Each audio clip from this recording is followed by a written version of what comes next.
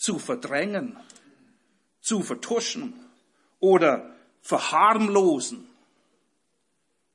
Friede, Freude, ist alles okay, passt schon. Aber es funktioniert nicht. Erstens funktioniert es nicht und zweitens, und das ist eigentlich noch wichtiger, es ist schlicht und einfach nicht richtig, so mit Problemen, Fehlverhalten, Sünde umzugehen. Sprüche 28, 13 bis 14 lehrt, wer seine Schuld verheimlicht, wir sollen sie nicht verheimlichen, wir sollen Verantwortung übernehmen und verantwortungsvoll mit diesen Dingen umgehen. Aber wer seine Schuld verheimlicht, lehrt Sprüche 28, 13 bis 14, dem wird es nicht gelingen. Wer sie aber bekennt und lässt, der wird Barmherzigkeit erlangen.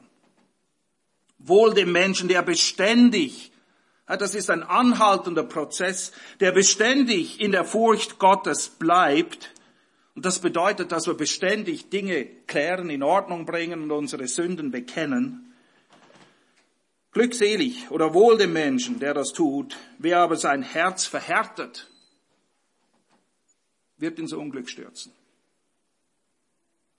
Früher oder später, aber es wird kommen. Und es ist ja schon erstaunlich, wie kreativ, das ist das nette Wort, wie kreativ der Mensch wird, wenn es darum geht, Problemen aus dem Weg zu gehen oder sie zu vertuschen. Aber wusstest du, dass Probleme eigentlich eine ganz nützliche Sache sind? Und du damit rechnen musst. Sie sind Teil des Plans. Probleme nützlich? Wie komme ich dazu, so eine Behauptung aufzustellen? Ich bin froh, dass du gefragt hast und ich bin froh, dass ich dir die Frage auch beantworten kann. Und zwar nicht aus meiner Warte, sondern aus der Sicht der Bibel. Und die Frage, die sich stellt, woher kommen Probleme und wozu sollen sie denn nützlich sein? Woher, wozu? Das ist eine berechtigte Frage. Wir alle haben diese Fragen, okay? Müssen wir uns nichts vormachen. Wir alle haben diese Fragen und die Schrift hat die Antwort darauf. Woher? Nun ganz einfach. Wir leben in einer gefallenen Welt. Wir leben in einer Welt, die unter dem Fluch ist. Folglich müsst ihr alle mit Problemen rechnen. Das ist eine Folge des Fluches. In Johannes 15, der Abschiedsrede, tröstet Jesus seine Jünger mit folgenden Worten. Und wisst ihr, Trost sind nicht einfach nur gut gemeinte Worte. Echter Trost wurzelt immer in der Wahrheit. Und genau das macht Jesus hier. In Bezug auf Probleme, Schwierigkeiten, was sollen wir da erwarten? Wie gehen wir damit um? Johannes 15, Vers 20. Erinnert euch an das Wort, das ich euch gesagt habe. Er hat ihnen das mehrmals gesagt. Muss offensichtlich wichtig gewesen sein. Ein Knecht ist nicht größer als sein Herr. Wenn sie mich verfolgt haben, werden sie euch auch verfolgen. Wenn sie mein Wort gehalten haben, werden sie auch das eure halten. Aber dies alles werden sie euch tun um meines Namens willen, weil sie den nicht kennen, der mich gesandt hat. Wenn ich nicht gekommen wäre, so hätten sie keine Sünde. Jetzt aber haben sie keinen Vorwand für ihre Sünde. Wer mich hasst, hasst auch meinen Vater. Jesus erklärt den Jüngern, mich haben sie verfolgt, euch werden sie verfolgen. Mich haben sie gehasst, euch werden sie hassen. Ein bisschen weiter, gleicher Abend, immer noch die Abschiedsrede, sagt Jesus den Jüngern Folgendes. Dies habe ich zu euch geredet, damit mein Friede in euch bleibt. In der Welt habt ihr Bedrängnis. Das ist ein Fakt. Das ist Tatsache. In der Welt habt ihr Bedrängnis, aber seid guten Mutes. Ich habe die Welt überwunden. Und achtet darauf, Jesus sagt, meinen Frieden, nicht wie die Welt, mein Friede ist komplett anders. Jesus kann Frieden geben inmitten von Problemen. Und die Probleme werden kommen, die Bedrängnisse werden kommen. 2. Timotheus 3,12 sagt Paulus Folgendes: Jeder, der Gott wohlgefällig leben will, okay, jeder, der so leben will, wie die Schrift es sagt, und das ist eine Entscheidung, wer das will. Wenn du das willst, dann mach dich auf Folgendes gefasst: wird Verfolgung leiden. Wir suchen das nicht, aber es ist eine Konsequenz, die folgt. In welchem Maß, das entscheidet der Herr. Und in Matthäus 5, die letzte Glückseligpreisung, ich meine, komm, wer würde eine Glückseligpreisung, eine Reihe von Glückseligpreisungen mit der hier abschließen? Was ist denn die letzte Glückseligpreisung? Und es ist eine Glückseligpreisung, okay? Und sie wird zweimal wiederholt, ist die einzige, die zweimal wiederholt wird. Wahrscheinlich, weil sie so außerhalb unseres Vorstellungsvermögens ist und der Art und Weise, wie wir ticken. Matthäus 5,10. Glückselig, die um der Gerechtigkeit willen Verfolgten. Nicht, weil du was Falsches gemacht hast. Du machst das Richtige und wirst verfolgt.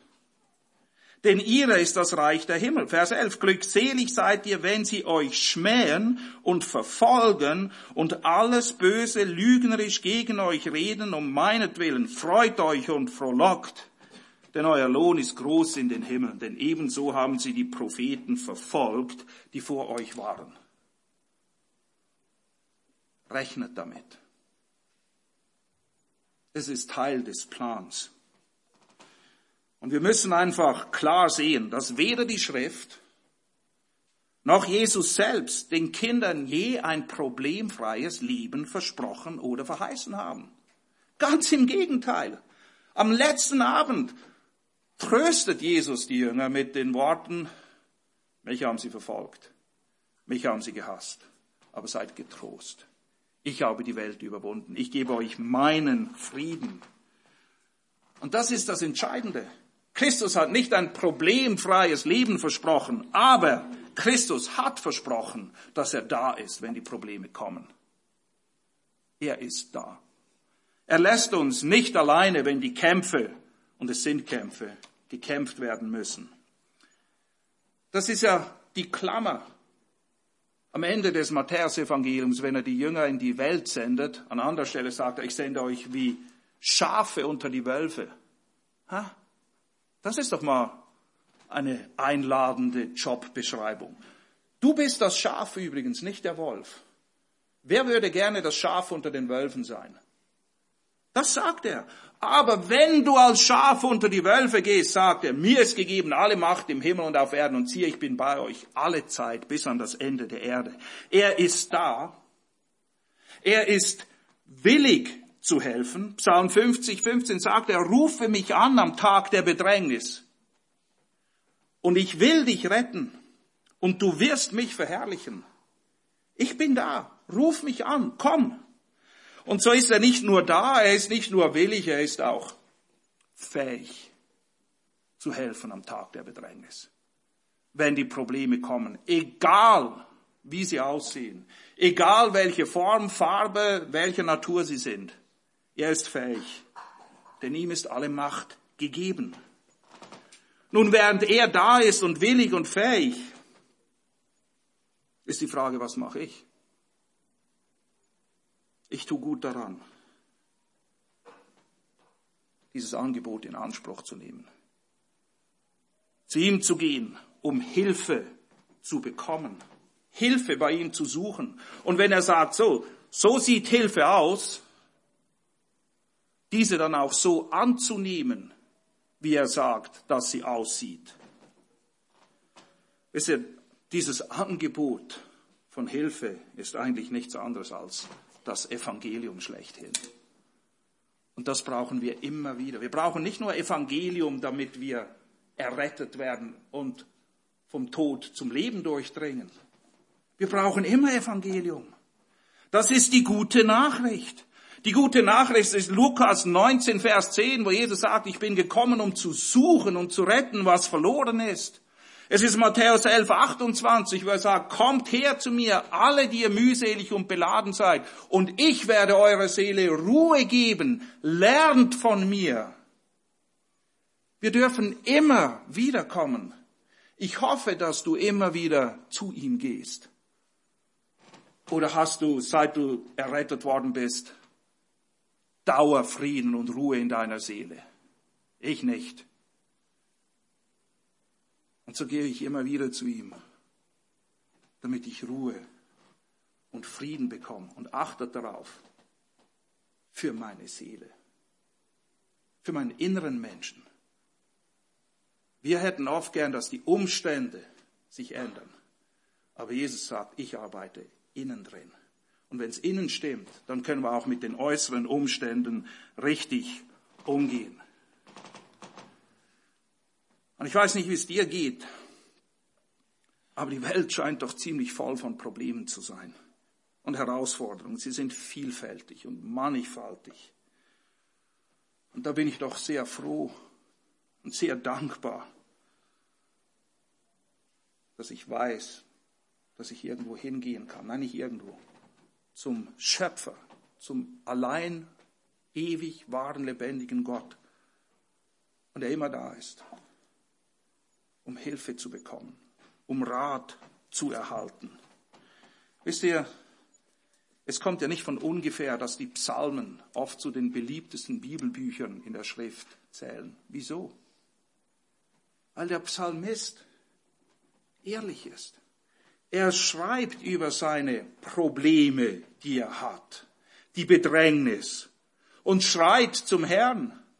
Und ich glaube, das zieht uns oft in die Psalmen, weil wir merken, ach so, ich bin nicht der Einzige, der mit diesen Dingen zu kämpfen hat. Es geht allen so. Und es gibt für alle auch nur diese Lösung, die die Schrift uns gibt. Ein Psalm 1, wie beginnt er? Glückselig der Mann, der nicht wandelt im Rat der Gottlosen und nicht sitzt auf dem Weg der Sünder und nicht sitzt auf dem Sitz der Spöttern, sondern seine Lust hat am Gesetz des Herrn und über sein Gesetz sinnt Tag und Nacht. Der ist wie ein Baum gepflanzt an Wasserbächen. Der andere nicht. Der ist ein Baum mitten in der Wüste. Psalm 32, die Verse 7 bis 10. Du bist mein Bergungsort. Vor Bedrängnis behütest du mich. Du umgibst mich mit Rettungsjubel. Ich will dich unterweisen und dich den Weg lehren, den du wandeln sollst. Meine Augen auf dich richtend will ich dir raten. Das will der Herr tun. Aber wir müssen den Rat annehmen. Entweder nehmen wir ihn an oder wir zählen zu denen, die in Vers 9 beschrieben sind. Seid nicht wie ein Ross, wie ein Maultier, das keinen Verstand hat. Mit Zaum und Zügel, ihrem Schmuck, musst du sie bändigen, sonst nahen sie dir nicht. Ich hoffe nicht, dass wir diese Esel sind, die nicht kapieren, dass es gut ist, zum Herrn zu gehen, sondern quasi dorthin getrieben werden müssen. Nein, es ist gut, wenn er unser Bergungsort ist. Es ist gut, sich vom Herrn raten zu lassen. Psalm 40, Vers 5. Wir können alles durchlesen, aber ich möchte euch nur ein paar Goldnuggets hier aufzeigen. Glückselig, wie oft heißt es glückselig? Und dann wird beschrieben, was diesen Mann glückselig macht. Glückselig der Mann, der den Herrn zu seiner Zuversicht macht und sich nicht wendet zu den Übermütigen und zu denen, die zur Lüge abweichen. Die Probleme einfach vom Tisch lügen, so tun, als würden sie nicht existieren und hoffen, dass sie dann weggehen. Das ist keine Lösung. Das hilft nicht. Und nochmal Psalm 32, ganz am Anfang. Glückselig. Und das ist die Essenz von Glückseligkeit in diesem ersten Vers. Glückselig der, dessen Übertretung vergeben, dessen Sünde zugedeckt ist. Glückselig der Mensch, dem der Herr die Ungerechtigkeit nicht zurechnet und in dessen Geist kein Trug ist. Glückselig, wenn uns vergeben ist, wenn wir versöhnt sind mit dem Herrn, wenn wir echten, wahren Frieden haben. Und das Problem ist die Sünde. Und die Lösung ist nur in einem, nämlich Christus. Und Probleme und Kämpfe gegen die Sünde sind überall und alltäglich. Wir haben gesagt, woher die Sünde, wo finden wir die Sünde und wozu? Wo ist denn Sünde? Überall. Ich meine, denkt darüber nach. Die Welt ist voll davon. Bei der Arbeit, in der Freizeit, auch da haben wir mit Sünde zu kämpfen. In der Familie und in der Ehe, auch da. Selbst ich mit mir selbst. Das ist das Dilemma aus Römer 7, wo Paulus sagt, das Gute, das ich tun will, tue ich nicht. Und das, was ich nicht tun will, tue ich. Wer wird mich erlösen, ich elender Mensch? Selbst wir mit uns selbst kämpfen mit Problemen. Muss nicht mal rundherum sein, es braucht niemand anders, wir reichen schon. Was machen wir? Dank sei Christus. Glückselig dem, der sich bei ihm birgt. Glückselig der weiß, dass seine Sünden vergeben sind. Und wir können, wir sollen, nein, wir müssen immer wieder zu ihm gehen, damit er uns reinigt. Und wenn wir kommen und unsere Sünden bekennen, ist er treu und gerecht, dass er uns vergibt und uns reinigt von all unserer Schuld. Naja, Welt, Arbeit, Familie, Ehe, ich. Wen wundert's? In der Gemeinde gibt's auch Probleme. 80% plus minus dessen, was in den Lehrbriefen steht, die an Gemeinden gerichtet sind. Und zwar Gemeinden, die von den besten Gemeindegründern, die es je gab, gegründet wurden. Bessere gab's nie. Die meisten wurden von Aposteln oder direkten Abgesandten von Aposteln gegründet. Und rate mal was. Es gibt Probleme. Das gehört dazu. Und jetzt sind wir beim Wozu angekommen. Ich habe gesagt, Probleme sind nützlich. Denn das Problem ist nicht, dass es ein Problem gibt. Das wahre Problem ist, wie gehst du damit um? Probleme, Fehler, Versagen ist nicht angenehm. Aber oft das Mittel, das Gott benutzt, damit wir Dinge lernen, die wir sonst nicht oder nicht auf diese Art und Weise gelernt hätten. Und wir müssen erkennen, das Problem ist nicht, dass es Probleme gibt. Es gibt ja eine Lösung. Die Frage ist nur, gehen wir dorthin, wo es die Lösung gibt? Und halten wir an das? Und folglich stehe ich zu der Behauptung, Probleme sind nützlich. Ich habe nicht gesagt, sie sind angenehm, nützlich. Medikamente und Therapien sind auch nicht angenehm, aber nützlich. Wir sind froh, gibt es das Zeugs, richtig? Das Problem mit den Problemen ist, dass wir oft die falsche Frage stellen. Wenn die Probleme da sind, und ich verstehe es ist nachvollziehbar, aber es ist nicht hilfreich. Welche Frage kommt oft? Warum? Warum ich? Warum mir? Nun, auf viele dieser Fragen wirst du keine Antwort kriegen. Warum bist du krank geworden? Warum hast du deine Stelle verloren? Warum ist das passiert? Dieses. Die Frage ist nicht, warum. Wozu? Wozu sind diese Probleme da?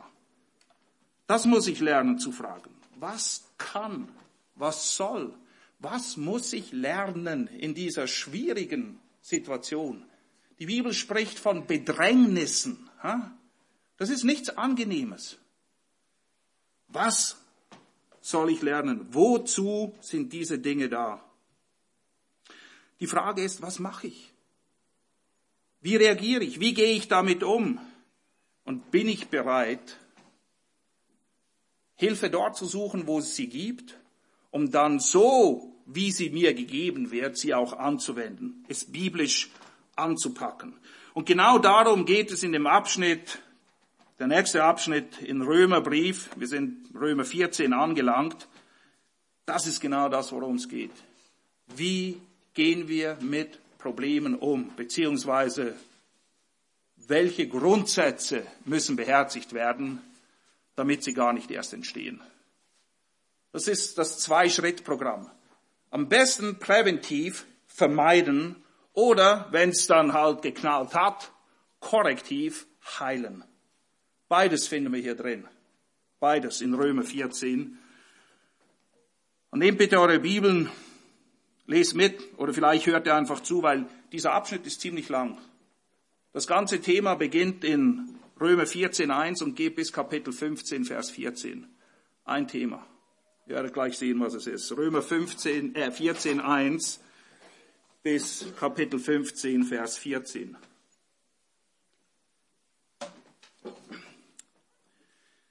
Den Schwachen im Glauben aber nehmt auf, doch nicht zur Entscheidung strittiger Überlegungen. Der eine glaubt, er dürfe alles essen, der Schwache aber isst Gemüse. Wer isst, verachte den nicht, der nicht isst. Wer aber nicht isst, richte den nicht, der isst. Denn Gott hat ihn aufgenommen. Wer bist du, der du den Hausknecht eines anderen richtest? Er steht oder fällt seinem eigenen Herrn. Er wird aber aufrecht gehalten werden, denn der Herr vermag ihn aufrecht zu halten. Der eine hält einen Tag vor dem anderen, der andere aber hält jeden Tag gleich. Jeder sei in seinem eigenen Sinn völlig überzeugt.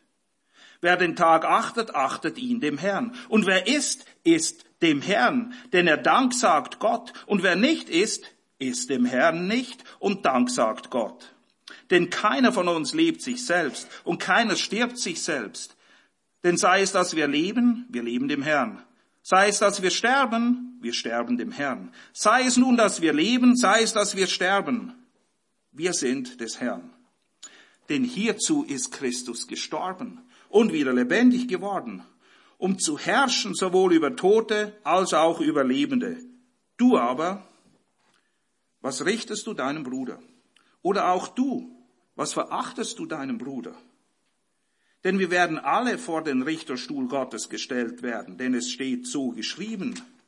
So wahr ich lebe, spricht der Herr, mir wird sich jedes Knie beugen und jede Zunge wird Gott bekennen. So wird nun jeder von uns für sich selbst Gott Rechenschaft geben. Lasst uns nun nicht mehr einander richten, sondern richtet vielmehr dieses, dem Bruder nicht einen Anstoß oder Ärgernis zu geben. Ich weiß und bin überzeugt in dem Herrn Jesus, dass nichts an sich selbst unrein ist, nur dem, der etwas für unrein erachtet, dem ist es unrein. Denn wenn dein Bruder wegen einer Speise betrügt wird, so wandelst du nicht mehr nach der Liebe. Verdirb nicht mit deiner Speise den, für den Christus gestorben ist. Lasst nun euer Gut nicht verlästert werden, denn das Reich Gottes ist nicht Essen und Trinken, sondern Gerechtigkeit und Friede und Freude im Heiligen Geist. Denn wer in diesen dem Christus dient, ist Gott wohlgefällig und den Menschen bewährt. Also lasst uns nun dem nachstreben, was zum Frieden und was zur gegenseitigen Erbauung dient. Zerstöre nicht einer Speise wegen das Werk Gottes. Alles ist zwar rein, aber es ist böse für den Menschen, der mit Anstoß isst.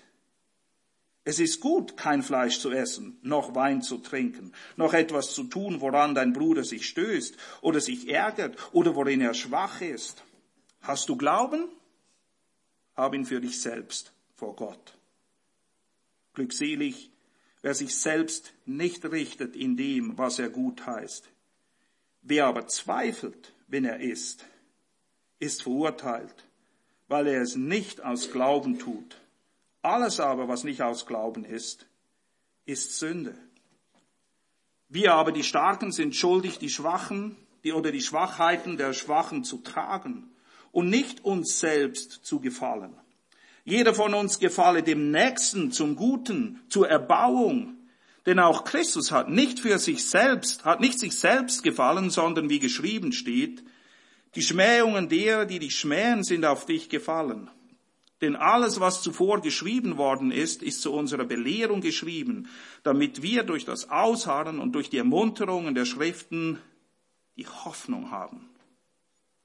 Der Gott des Ausharrens und der Ermunterung aber gebe euch, gleichgesinnt zu sein untereinander, Christus Jesus gemäß, damit ihr einmütig mit einem Mund den Gott und Vater unseres Herrn Jesus Christus verherrlicht. Deshalb nehmt einander auf, wie auch der Christus euch aufgenommen hat, zu Gottes Herrlichkeit.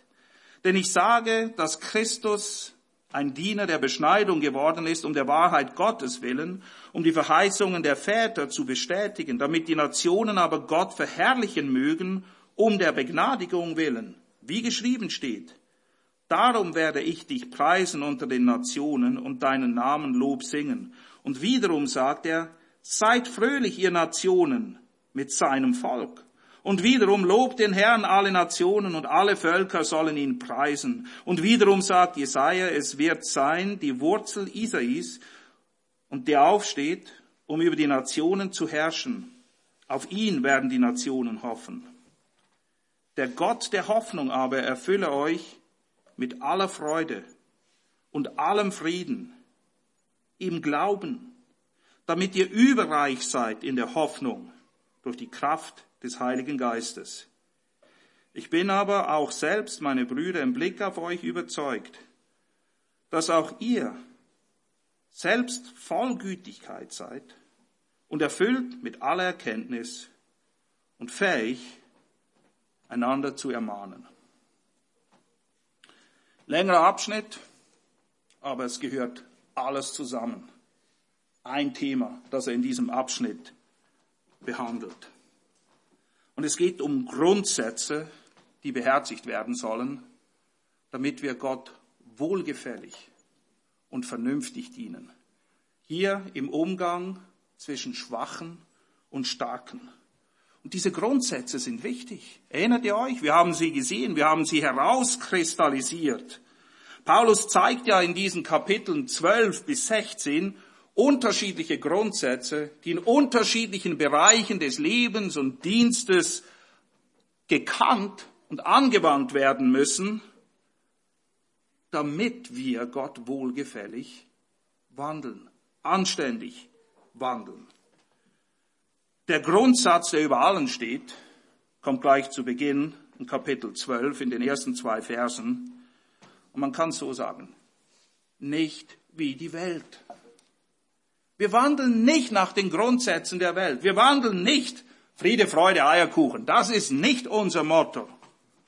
Sondern wir müssen beständig erneuert werden in unserer Gesinnung, damit wir das tun, was Gott gefällt. Damit wir es überhaupt erkennen. Und ein kleines Detail, das wir vielleicht schnell überlesen. Es ist hier in den ersten 2 Versen und es kommt auch regelmäßig vor, auch in dem Abschnitt, den wir jetzt wieder lesen. Und es ist ein wichtiges Detail. Wohlgefällig. Wir sollen nämlich, Römer 12,1, ein Gott wohlgefälliges Schlachtopfer sein. Er entscheidet, ob es ihm wohlgefällt oder nicht. Und Vers 2, wir müssen erneuert werden in der Gesinnung, damit wir prüfen mögen, was der gute und wohlgefällige Wille Gottes ist und nicht meiner oder der anderen. Es geht darum, ihm zu gefallen, nicht um mich. Es spielt keine Rolle, was mir gefällt, wenn wir vernünftig dienen wollen, sondern die Frage, die gestellt werden muss, ist es Gott wohlgefällig? Und er sagt, was wohlgefällig ist. In dem Abschnitt, dem wir jetzt gerade sind, den wir vorgelesen haben, Römer 14, 1 bis 15, Vers 14, gilt es nun Folgendes zu erkennen, zu prüfen, zu unterscheiden, damit wir eben auch in diesem Bereich wohlgefällig und vernünftig wandeln. Was müssen wir unterscheiden? Meine lieben Freunde, wir müssen unterscheiden zwischen Geboten und Gewissensfragen. Gebote sind da, damit wir uns daran halten. Sie sind klar und deutlich und verbindlich für alle. Aber hier ist die Rede von Gewissensfragen, Vorlieben, Dinge, die der eine tun kann und der andere nicht.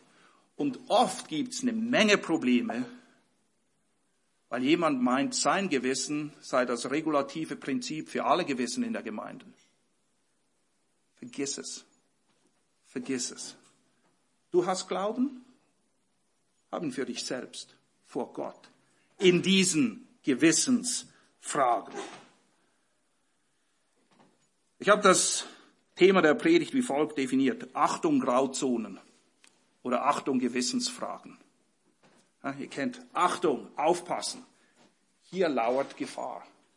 Hier lauert nämlich Gefahr, Unfrieden in die Gemeinde zu bringen über Dinge, wo wir nicht streiten sollen, wo wir einander Luft zum Atmen geben müssen, wo das Prinzip Leben und Leben lassen gilt, definitiv.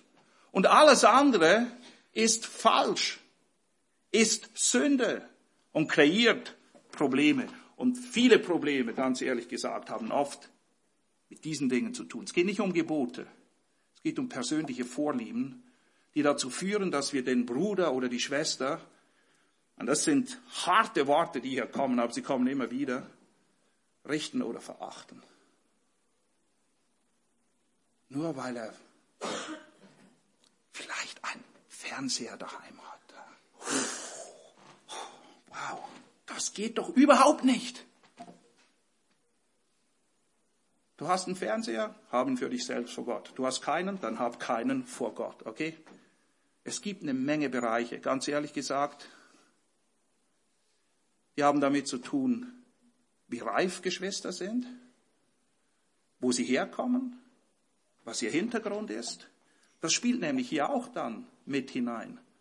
Und Paulus sagt nicht, ach, vergiss das alles, sondern lernt weise miteinander umzugehen. Ihr müsst diese Dinge beherzigen. Denn letztendlich geht es im Reich Gottes nicht um Vorlieben. Ja? Hier ist das Beispiel Essen und Trinken und besondere Tage. Ja, die Juden hatten ihre Essensgebote und die Heiden, die zum Glauben gekommen sind, hatten zum Teil Probleme, weil das meiste Fleisch aus der Tempelmetzgerei kam. Dort wurden nämlich die Tiere geschlachtet für Götzen. Und die einen konnten es essen, die hatten kein Problem, die anderen aber schon. Ist jetzt der eine frömmer als der andere? Nein, darum geht's überhaupt nicht. Das sind Gewissensfragen. Nun, wir haben nicht diese Gewissensfragen. Aber es gibt eine Menge andere, die uns genauso betreffen. Und deshalb wollen wir zuerst das Prinzip erkennen und dann werden wir schauen, was bedeutet das für dich und mich hier und heute, jetzt. Worum geht's im Reich Gottes? Paulus sagt es klar und deutlich. Römer 14, Vers 17. Denn das Reich Gottes ist nicht Essen und Trinken. Hört auf, über diese Dinge zu streiten, die ganz klar in den Bereich Grauzonen oder Gewissensfragen gehören. Darum geht's nicht im Reich Gottes. Das Reich Gottes ist nicht Essen und Trinken, sondern Gerechtigkeit und Friede und Freude im Heiligen Geist, gewirkt durch den Geist, der uns zur geistlichen Reife führt, im Umgang mit den Dingen des Lebens, was wir selber machen und tun und lassen, aber auch im Umgang mit anderen Geschwistern. Wie wir denn mit ihnen umgehen, wenn sie etwas tun oder lassen. Und wir reden nicht von Geboten. Wir reden von Dingen, wo die Bibel sich nicht klar positioniert. Dann stell dir vor, alles wäre hier drin beschrieben. Das wäre schlimmer als das deutsche Steuergesetz. Und das ist unendlich, okay? Worum geht's im Reich Gottes? Friede, Freude, Gerechtigkeit im Heiligen Geist. Nicht Essen und Trinken. Und wenn wir das nicht begreifen, Vers 18, das ist der folgende Vers. Wenn wir nicht begreifen, worum es denn tatsächlich geht, wofür es sich lohnt zu kämpfen und wo wir sagen müssen, hey, das ist deine Sache, dann wandeln wir eben nicht wohlgefällig. Das gefällt Gott nicht. Auch wenn wir denken, wir seien die Verfechter und Retter der Wahrheit, sind wir nicht. Das ist Gott selbst. Ja, das kann er selber. Vers 18, denn wer in diesem dem Christus dient, in diesem Reich, das sich durch diese Merkmale auszeichnet, ist Gott wohlgefällig und bei den Menschen bewährt. Nicht die Leute, die dauernd auf den Details rumreiten und alle korrigieren und denken, Kritik sei eine Gabe des Heiligen Geistes. Ist es nämlich nicht. Kritik ist keine Geistesgabe. Aber es gibt Leute, die wissen alles, was andere falsch machen. Immer. Das ist nicht das Reich Gottes. Definitiv nicht. Es gibt Gewissensfragen. Und dort müssen wir achten, dass wir nicht abdriften und nicht mehr wohlgefällig wandeln, weil wir nicht richtig prüfen können. Weil wir nicht erneuert werden in unserer Gesinnung. Weil wir kein Unterscheidungsvermögen haben und nicht unterscheiden können zwischen Geboten und Gewissensfragen.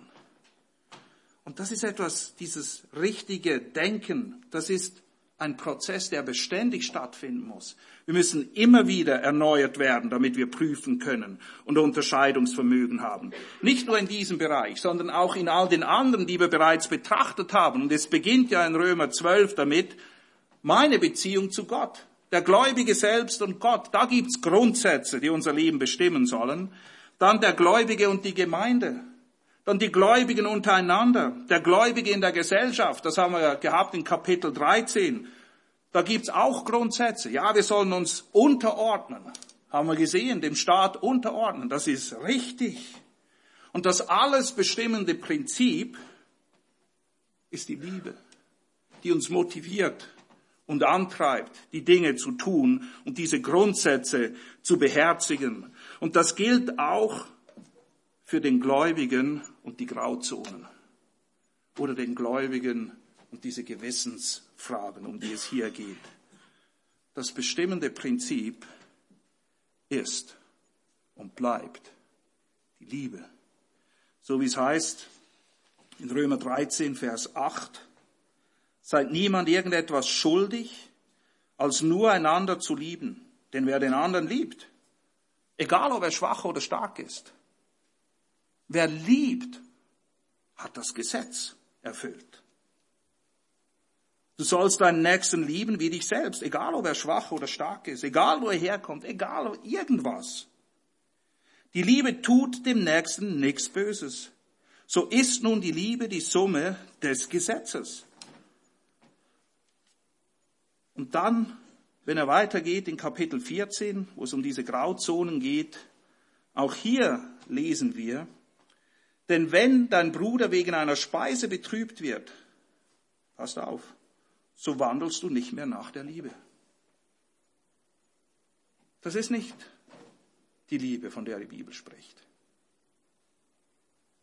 Nein, wir müssen aufpassen, dass wir die Hauptsache sein lassen und uns nicht auf irgendwelchen Nebenkriegsschauplätzen gegenseitig das Leben schwer machen, wo wir einander doch viel eher erbauen sollen. Das ist nämlich das, was hier in dem Kapitel immer wieder sagt. Erbaut einander. Wir können einander erbauen, und das sind starke Wörter, die hier gebraucht werden, oder verderben und zerstören. Über Lappalien, über Gewissensfragen, die genau das sind. Gewissensfragen, die jeder persönlich beantworten muss und für die jeder persönlich vor dem Herrn Rechenschaft ablegen wird und vor sonst niemandem. Liebe Geschwister, wir müssen einander Luft geben zum Atmen. Wir dürfen nicht frömmer sein als die Schrift selber. Wehe uns, wirklich. Es ist eine Frage der Liebe, oder wie es Paulus dann auch sagt, im Zusammenhang mit dieser Liebe eine Frage des Gewissens. Er sagt es ziemlich klar und deutlich. Ja, wer Ohren hat zu hören, der höre. Was sagt er? Hast du Glauben? Und er denkt, ja, ich habe Glauben. Okay, hab ihn für dich selbst. Oh, damit hätte ich jetzt nicht gerechnet, Paulus. Hast du Glauben? Hab ihn für dich selbst vor Gott. Glückselig, wer sich selbst nicht richtet in dem, was er gut heißt. Wer aber zweifelt, wenn er ist verurteilt, weil er es nicht aus Glauben tut. Alles aber, was nicht aus Glauben ist, ist Sünde. Und der eine ist aus Glauben und der andere ist nicht. Und der andere hält bestimmte Tage für speziell und der andere nicht. Und beide tun es aus Glauben. Und es ist okay. Es ist okay. Lasst uns kurz die Ist-Situation hier in dieser römischen Gemeinde betrachten. Ganz klar, es gibt in dieser Gemeinde, ich weiß, das ist politisch völlig unkorrekt, aber sehr biblisch, Schwache und Starke. Darf man das überhaupt noch sagen? Ja, die Bibel sagt es auch so. Und da ist keine Wertung damit verbunden, okay? Es gibt Schwache und es gibt starke Geschwister. Die Starken sind die Reiferen. Die Schwachen, die nicht so reifen. Seht ihr das Problem? Wer wird gern als schwach und nicht so reif betitelt? Ihr dürft die Hände hochhalten, wenn das euer Wunsch ist. Nein? Seht ihr das Problem? Man riecht's schon förmlich, ja? Aber wie gesagt, das ist nicht das Problem. Das Problem ist nicht, dass es Schwache und Starke gibt. Die Situation, die Konstellation von Schwachen und Starken, die Paulus einfach so hinstellt und sagt, so ist es. Logisch, die kann zu Problemen führen, muss aber nicht zwangsläufig zu Problemen führen. Soll auch nicht zu Problemen führen, sondern wenn wir die Grundsätze des Miteinanders verstehen, die geknüpft sind an so wie Christus uns versteht und mit uns umgeht, dann ist das ein gegenseitiges sich helfen und tragen, anstatt sich mobben und über die anderen lustig machen und auf ihre Kosten sich besser fühlen. Ist da Gefahrenpotenzial? Absolut. Paulus verwendet einen nicht geringen Teil dessen, was es bedeutet, praktisch in diesen Dingen zu leben, um diese eine Frage zu klären. Und wir werden es in der nächsten Predigt anschauen. Diese Frage betrifft jede Gemeinde. In allen Briefen kommt dieses Problem zum Zug. Überall. Hier sehr ausführlich behandelt.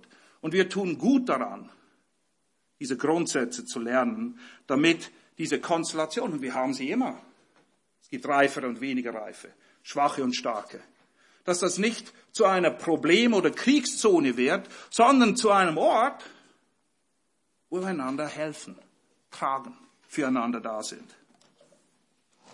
Damit es eben nicht zu dieser Eskalation kommt, müssen wir verstehen, worum es geht.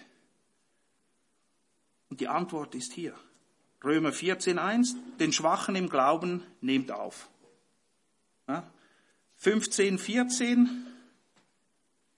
ich bin überzeugt, dass ihr in der Lage seid, einander in diesen Dingen zu ermahnen und zu ermutigen. Warum? Oder was ist die Voraussetzung? Voller Güte und Erkenntnis. Es braucht beides. Nur Erkenntnis? Unerträglich. Die Leute, die alles wissen, keine Güte, keine Gnade haben, mag ja richtig sein, ist okay, aber du bringst mich um mit deiner Wahrheit. Dann gibt's die sind einfach so lieb und süß. Alles ist okay, alles ist richtig und toll. Keine Erkenntnis, keine Wahrheit. Naja, das geht ans Herz und ist nett, aber hilft dir letztendlich auch nicht weiter. Güte und Erkenntnis. Ja, Philipper 1 bitte Paulus, auch da gab es Probleme, auch da gab es Parteien, sagt, sie sollen wachsen in Liebe und Erkenntnis. Und Jesus wird beschrieben, seine Herrlichkeit voller Gnade und Wahrheit. Diese Kombination ist das, was wir brauchen grundsätzlich, damit wir mit diesen Spannungsfeldern richtig umgehen. Und wenn wir das große Bild, und das ist alles, was wir heute noch machen, wir gehen es dann noch in den einzelnen Teilen durch, aber ein Überblick über Römer 14 bis 15, Vers 14 sieht wie folgt aus. Es gibt Schwache. Und sie sind, pass gut auf, schwach im Glauben. Sie sind nicht charakterschwach. Es ist nicht, dass sie mit großen moralisch, ethisch, sittlichen Problemen zu kämpfen hätten. Das ist nicht ihre Schwäche. Es ist auch nicht, dass sie faul wären und nicht fleißig. Das hat Paulus vorher schon behandelt. Es ist auch nicht so, dass sie nicht das Richtige tun wollen. Nein, das ist nicht ihre Schwäche. Sie sind schwach im Glauben. Das heißt, in ihrem Verständnis dessen, was die Schrift lehrt. Sie haben noch nicht so viele Dinge wirklich begriffen. Okay, wir wissen alle, das braucht Zeit. Ich hoffe, dass ihr heute auch weiter seid als vor 10 Jahren. Dass ihr reifer geworden seid. Und ich hoffe, dass ihr anderen, die noch nicht so weit sind, helft, hinzureifen, ohne sie zu verachten oder sie zu richten auf dem Weg des Reifeprozesses, aus dem wir übrigens nie, kein einziger je komplett herauskommen. Keiner wird sagen, ich bin angekommen. Nie. Das ist die Frage. Helfen wir diesen, die im Glauben schwach sind und folglich ein schwaches Gewissen haben. Sie neigen zu einer gewissen Gesetzlichkeit. Sagen, das darf ich nicht und das auch nicht und das darf man auch nicht. Und wir haben das Beispiel im Galaterbrief. Petrus isst ein Schinkensandwich mit seinen Freunden in Galatien. Dann kommt Paulus. Oh, Petrus' Gewissen ist auch noch ausbaufähig, weil er heuchelt und sagt, nein, das darf. Sein Gewissen musste auch noch, selbst Petrus' Gewissen musste noch gefestigt werden in diesen lapidaren, alltäglichen Dingen von Essen und Trinken. Das soll euch eine Ermutigung sein. Ich will nicht schlecht über Petrus reden, bewahre. Absolut nicht. Aber es zeigt, dass wir alle mit diesen Dingen zu kämpfen haben. Ein schwaches Gewissen, ein Hang zur Gesetzlichkeit ist die Folge. Dann gibt es die Starken. Paulus sagt, wir aber die Starken. Paulus offensichtlich sagt, ich gehöre zu den Starken. Und er ist deswegen nicht demütig. Er ist gereift. Und er kann das sagen, weil er mit gewissen Dingen richtig umgehen kann. Er hat mehr Erkenntnis. Und diese Erkenntnis, die größer ist als bei anderen, führt dazu, dass er eben auch mehr Freiheit hat. Weil er verstanden hat, was es bedeutet, errettet zu sein.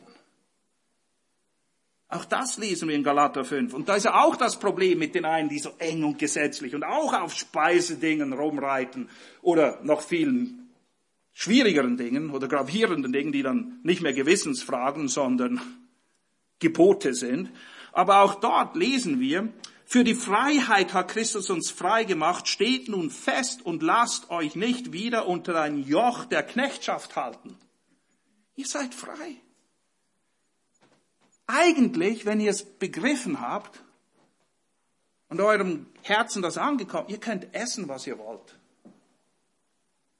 Aber wenn ihr noch ein Problem damit habt, dann lasst es. Und es ist völlig okay. Völlig in Ordnung. Aber eigentlich geht es um Freiheit. Und wer Freiheit hat, und ihr wisst, alle schreien nach Freiheit, aber Freiheit kommt immer auch mit Verantwortung. Das ist das, was er schreibt in Römer 15, Vers 2. Wir aber die Starken sind schuldig, die Schwachen oder die Schwachheiten der Schwachen zu tragen. Und nicht uns selbst zu gefallen. Hier habt ihr es wieder. Nicht uns selbst. Gott gefallen. Dem Nächsten gefallen. Jeder von uns gefalle dem Nächsten zum Guten, zur Erbauung und nicht um ihn zu richten und niederzutreten. Darum geht's nicht. Und während es Starke und Schwache gibt, gibt's eben auch die Grauzonen, wo jeder seine eigenen Glauben, seine eigenen Überzeugungen haben muss.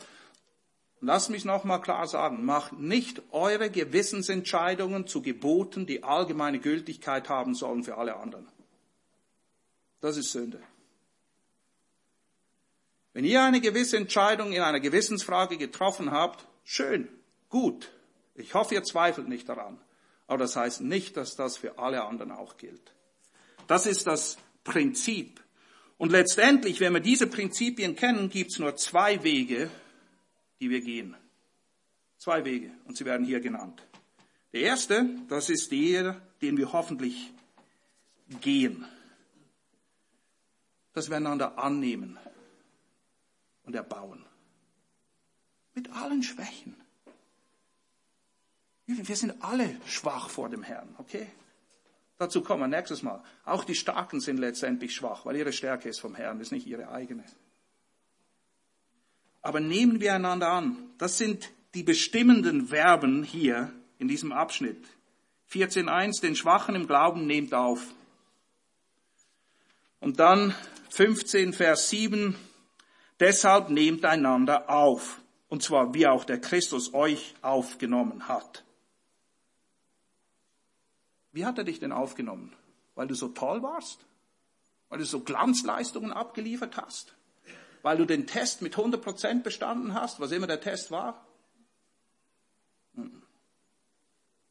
Als wir zu ihm gekommen sind, waren wir alle schwach und hilflos. So sollen wir einander aufnehmen, annehmen und dann zur Erbauung. Auch das, wir müssen erkennen, das sind die richtigen Wege. Das ist da, wo wir unterscheiden müssen, wie wir miteinander umgehen. Römer 14, Vers 19. Also lasst uns nun dem nachstreben, was zum Frieden und was zur gegenseitigen Erbauung dient. Darauf sollen wir uns konzentrieren. Nicht, ich sehe, was der oder die wieder gemacht hat. Lass es. Lass es. Nachstreben. Fokussiert sein. Damit uns beschäftigen. Und das Gleiche kommt nochmal in dem Kapitel, wo es um die Starken geht. 15, Verse 2 bis 3. Jeder von uns gefalle dem Nächsten zum Guten, zur Erbauung. Denn auch Christus hat nicht sich selbst gefallen, sondern wie geschrieben steht, die Schmähung derer, die dich schmähen, sind auf mich gefallen. Der richtige Weg. Annehmen, erbauen. Und das andere ist ziemlich heftig. Und das passiert leider viel zu viel. Wir richten und verachten. Und verderben und zerstören damit den Bruder oder die Schwester. Das sind wirklich starke, heftige Ausdrücke. Richten, verachten mit dem Ergebnis Verderben und Zerstörung. Kapitel 14, Vers 15 am Ende. Verdirb nicht mit deiner Speise den, für den Christus gestorben ist. Er war es wert für Christus, für ihn zu sterben. Und du denkst, du bist besser? Du willst ihn verderben? Vers 20. Zerstöre nicht einer Speise wegen das Werk Gottes. Weil er Fleisch ist oder nicht? Verderben und Zerstörung? Was ist los mit uns? Haben wir vergessen, wie Christus uns angenommen hat? Haben wir vergessen, wie wir miteinander umgehen sollen? Dass die Liebe, die das Beste für den anderen sucht, das Bestimmende ist. Und das finden wir durch den ganzen Römerbrief, ab Römer Kapitel 12. Wir sollen die Brüder grundsätzlich lieben. Die uns fluchen, sollen wir segnen als Ausdruck der Liebe. Die uns Böses tun, denen sollen wir Gutes tun als Ausdruck der Liebe. Selbst die Feinde sollen wir lieben und die Schwachen sollen wir lieben. Es heißt nämlich, Römer 13, 8, seid niemand etwas schuldig, als einander zu lieben. Und dann parallel dazu, Römer 15, 1, wir aber die Schwachen sind schuldig, die Schwachheiten der Schwachen zu tragen. Das ist der Ausdruck von Lieben. Wir sind es schuldig, einander zu lieben. Und einander zu lieben bedeutet, den Schwachen zu tragen. Punkt. Ohne Wenn und Aber. Brauchen wir Hilfe dazu? Ja. Kriegen wir Hilfe dazu? Ja. Er ist da. Er ist willens und er ist fähig, uns zu helfen. Weil wir können das nicht. Wir können hervorragend verderben und zerstören. Aber die Liebe gibt Leben. Sie gibt Leben und sie lässt leben. Sie gibt Raum zum Leben. Sie gibt Raum, um zu reifen. Und in gewissen Fragen oder eben Gewissensfragen lässt die Liebe auch Raum zum Reifen und hilft und unterstützt. Vorlieben sind keine göttlichen Verordnungen. Es gibt Verordnungen und es gibt Vorlieben. Es gibt Gebote und Gewissensfragen. Lasst uns sie nicht verwechseln, sondern, und ich lese 2 Verse abschließend, einmal aus 1. Korinther 10 und dann etwas aus Römer 14, 1. Korinther 10, 31. Ob ihr nun esst oder trinkt. Wer hätte gedacht, dass man so viel streiten kann über Essen und Trinken? Unglaublich. Ob ihr nun esst oder trinkt oder irgendetwas tut, hier habt ihr es. Egal was es ist. Tut alles zur Ehre Gottes. Sucht sein Wohlgefallen, nicht euren. Seid ohne Anstoß, sowohl Juden als auch Griechen, als auch der Versammlung Gottes, wie auch ich mich in allen Dingen allen gefällig mache. Ich versuche ihnen zu gefallen, solange ich nicht die Gebote übertrete. Ich mache alles, dann verzichte ich halt darauf. Was soll's? Mit Freiheit kommt Verantwortung, auch die Verantwortung auf Dinge zu verzichten, die völlig okay sind. Aber um den Bruder nicht zu zerstören oder zu verderben, lasse ich's. Indem ich nicht meinen Vorteil suche, sondern den der vielen, damit sie errettet werden, damit sie wachsen, damit sie reifen.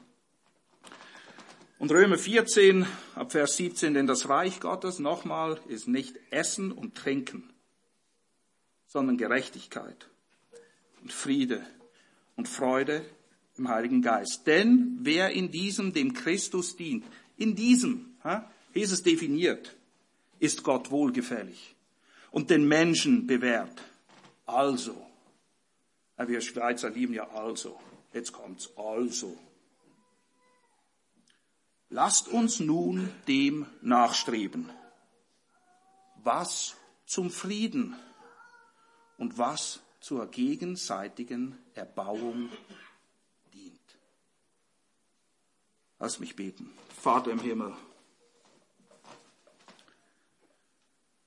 vergib uns, vergib mir, wo wir mit deinem richtenden Geist uns bewegen unter den Geschwistern oder auch in der Welt, wo wir andere verachten und völlig vergessen, selbst unsere vermeintliche Stärke ist Schwäche vor dir. Und wenn uns etwas gelingt, dann hast du es gewirkt. Herr, wir sind alle Empfänger deiner Gnade. Und du hast uns Gnade gezeigt. Und so wie du uns Gnade gezeigt hast, so sollen wir einander annehmen. Zur Erbauung, um Frieden zu bewahren oder Frieden wiederherzustellen, wenn er denn in die Brüche gegangen ist. Herr, hilf uns, hilf jedem Einzelnen von uns, hilf in unseren Ehen, in unseren Familien, an der Arbeit, in der Freizeit, in der Gesellschaft, in der wir leben, in der Gemeinde, wo wir dir gemeinsam dienen wollen, mit allen Schwächen und Stärken. Du hast uns erkauft. Du kannst uns aufrechterhalten. Und vor dir werden wir uns einst verantworten. Hilf uns als Geschwister, einander zu lieben, wie du uns geliebt hast. Amen.